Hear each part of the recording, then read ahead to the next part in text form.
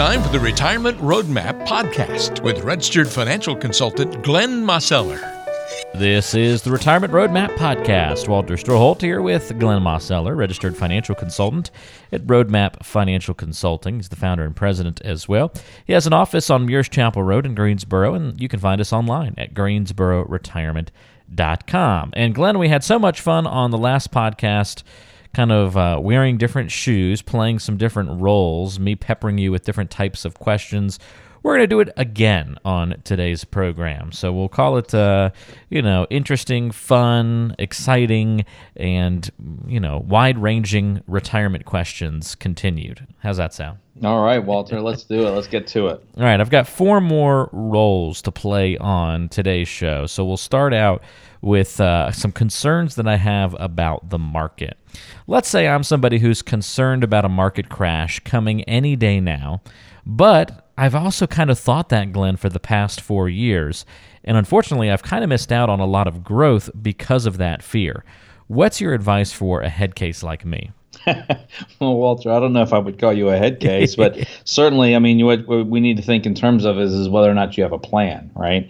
And when we start thinking about, there's good reason to be thinking in terms of market volatility, because we know that, over time, the markets don't go up forever, right? They cycle. Things go up and things go down. It's been quite some time since we've had a downturn. And so even though things are, as we're recording this and we're talking, everything looks, to be, a real rosy picture. But, typically there's always a scenario like that just before something else happens. And that's not to say that we're predicting anything to happen, but we just realistically know that at some point there's going to be market corrections, and how deep it will go. And realistically, when you're in retirement, you've got to be thinking about those kinds of market conditions significantly differently than what you would if you were in the accumulation years. If you're in the accumulation years, let's say you're in your 30s and 40s. Well, when prices come down, that gives you a real buying opportunity to be able to buy more and more shares at lower prices. But if you are, just getting ready to retire, or if you've just retired or you're in retirement, well, now it's a whole different scenario, because you're not typically going to be adding new monies. What you're actually doing is you're beginning to take money out. And so now suddenly, instead of buying more at low prices, you're actually having to sell more at lower prices, and it changes the whole dynamic of things. So you're well founded in your concern. The question is how do we make sure that you can participate where you need to where it would be wise to participate, and then have some protections and some strategies to help you guard against that worst case scenario when you're thinking about the money that you're going to need to have for actual income and living in retirement.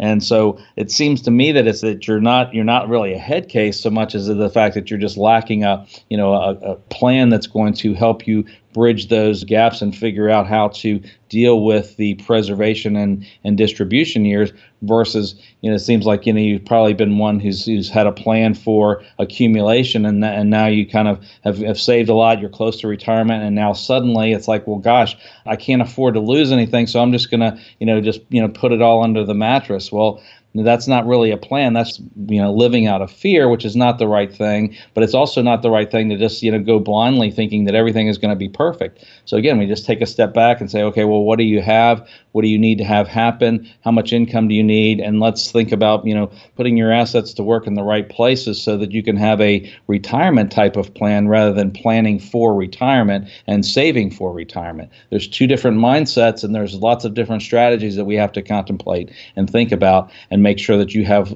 something that's going to work for you and your personality and your needs throughout your retirement. All right, that sufficiently covers that question, and I know that a lot of people fall into that realm, fear of a market crash. Maybe they haven't been missing out on the growth for the last 4 years. Hopefully that's not the case for a lot of folks, but maybe they have been kind of in that operation of fear. They're operating out of fear, and that's a big concern, I think. If you fall into that category, we want to make sure we address that and make sure that our emotions aren't totally driving our financial decisions. So good response, Glenn.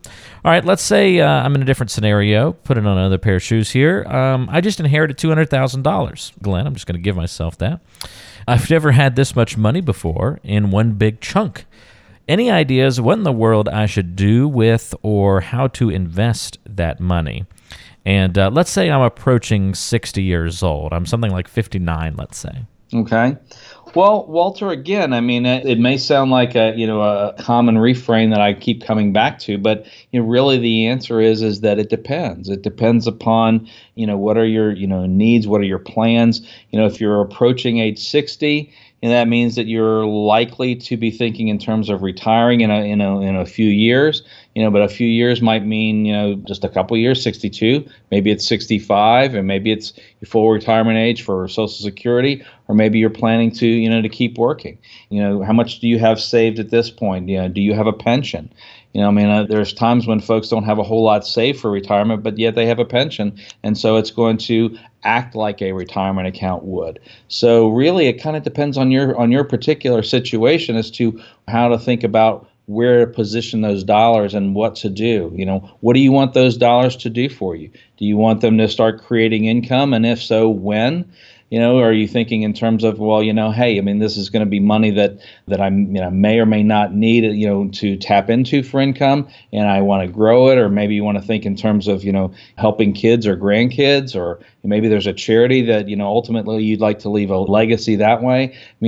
Different people are going to have different needs and desires and different circumstances. So it's really challenging to say, well, you should do this or you should do that. And certainly one thing that you should do, Walter, that I can say, without any hesitation is if you were to, you go to, an advisor or somebody who's in the financial services industry, and you tell them, hey, I've just inherited this $200,000, and suddenly they have all kinds of ideas for what you should do with it before they really understand who you are and what you need, then those are going to be red flags to say, hey, I probably need to get out of here and and talk to somebody who's really has my best interest at heart, and make sure that they understand who you are and what your needs are first, and then begin to start thinking about what you can do with it and how is it going to serve you best and how to position it. Does that make sense? Makes a lot of sense, and worthwhile to consider that, lots of different considerations, I think, there.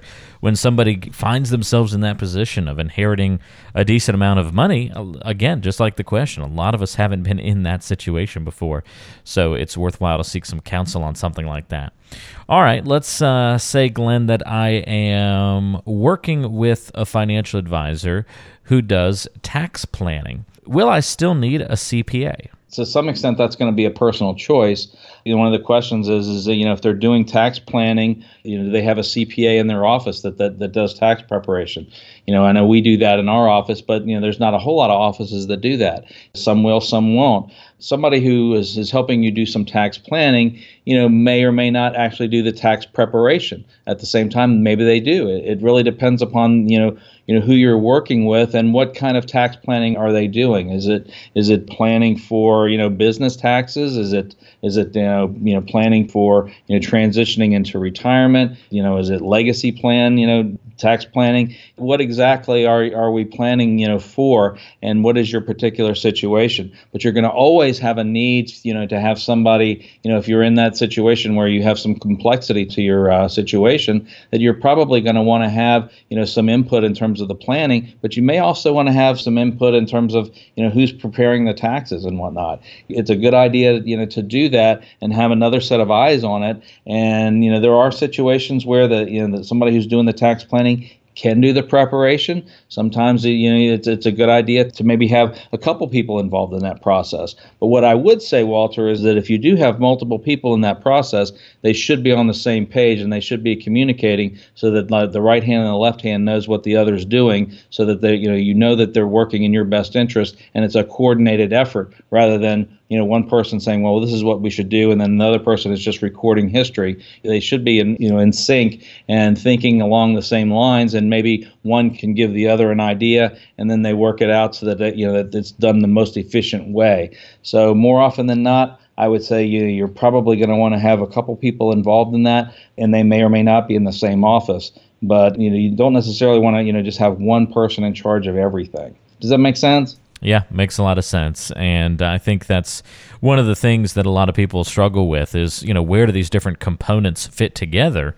And really, your financial advisor should be the quarterback, helping kind of coordinate all of these things and answering those questions for you. So it's good to get that guidance and advice. All right, let's put on one more pair of shoes before we wrap up the podcast this week, Glenn. How long does it take to go through the retirement planning process? Something I'm wondering.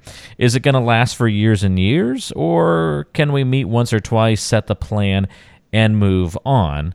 I don't really have a perspective for how that whole thing works. How would you answer somebody who asked that question? Well, Walter, I mean, I doubt very seriously that it's going to be a scenario where you just meet once or twice because, life brings a lot of changes. I mean, things, move out, throughout your life. And, you if you've experienced life and you're ready to retire, you've gone through lots of different things in life, and there's been lots of changes and lots of different surprises where you've had to change your plans, right? Or you've needed to at least adapt your plans to the current situation. Maybe it's not drastic changes, but you get what I'm saying is that you're going to have some flexibility there, and any planning that you do for retirement and living in retirement should have some flexibility involved with it as well. And it's a good idea to obviously check in from time to time, at least once a year, if not more often, to really kind of make sure that everything's is on track, so to speak.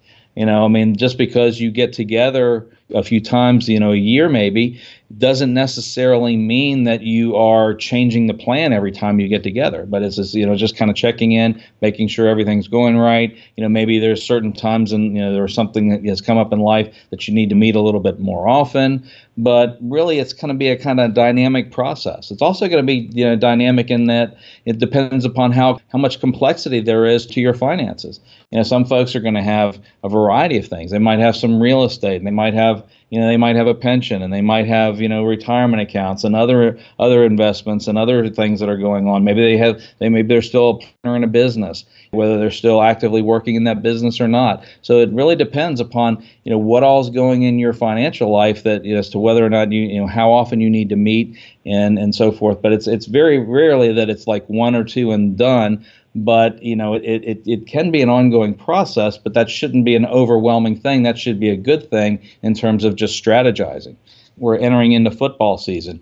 You always have some coaching, and you have multiple games throughout the season, and then you move into the subsequent seasons. So there's always things that you're going to do to adapt and and adjust, to make sure that you're doing the best job possible. And that's how I would really think about retirement planning, and and what that process is going to look like. It's not just like, oh goodness, we sprinkle some magic dust on it and suddenly it's going to be perfect forever and you never have to revisit it again. But when you do revisit it, hey, it should be a good thing. And just like I say, checking in, making sure that things are going as they should be. Are there some things that we need to change or adapt? Maybe some of your ideas have changed, or maybe you end up having an adult child that gets enters into a new marriage, and then they have kids, and then there's going to be some different thoughts around that. So there's any number of things that could happen, Walter. So I would just say stay open to it, and and enjoy the ride and enjoy the process of making sure that you're planning and doing the right things throughout. Always helpful, Glenn, to walk through these different scenarios with you. I love being able to ask the hypothetical questions because I know, and I'd love to get your comment on this, I know that they equate to real questions. I mean, maybe not in the exact way that I asked them, but I'm sure that these are the kinds of questions you're answering all the time. Oh, you're absolutely right, Walter. I mean, when we sit down with folks and we really begin to have that conversation about, making plans for retirement, or maybe they're in retirement and they want to make an adjustment or a change, or, maybe seek a second opinion or something like that. I mean, there's all kinds of questions that come up, and it's always good to ask them. If you have any doubt or any wonder about it, you're better off asking the question rather than just assuming everything is okay. You might get an answer that just affirms that where you're on is the right place to be. You might also have some other thoughts, that come up in a conversation, or maybe you say, goodness gracious, I mean, we need to make a shift over here to make things, be more sustainable through time, and make sure that everything that you have put together will last and serve you the best way.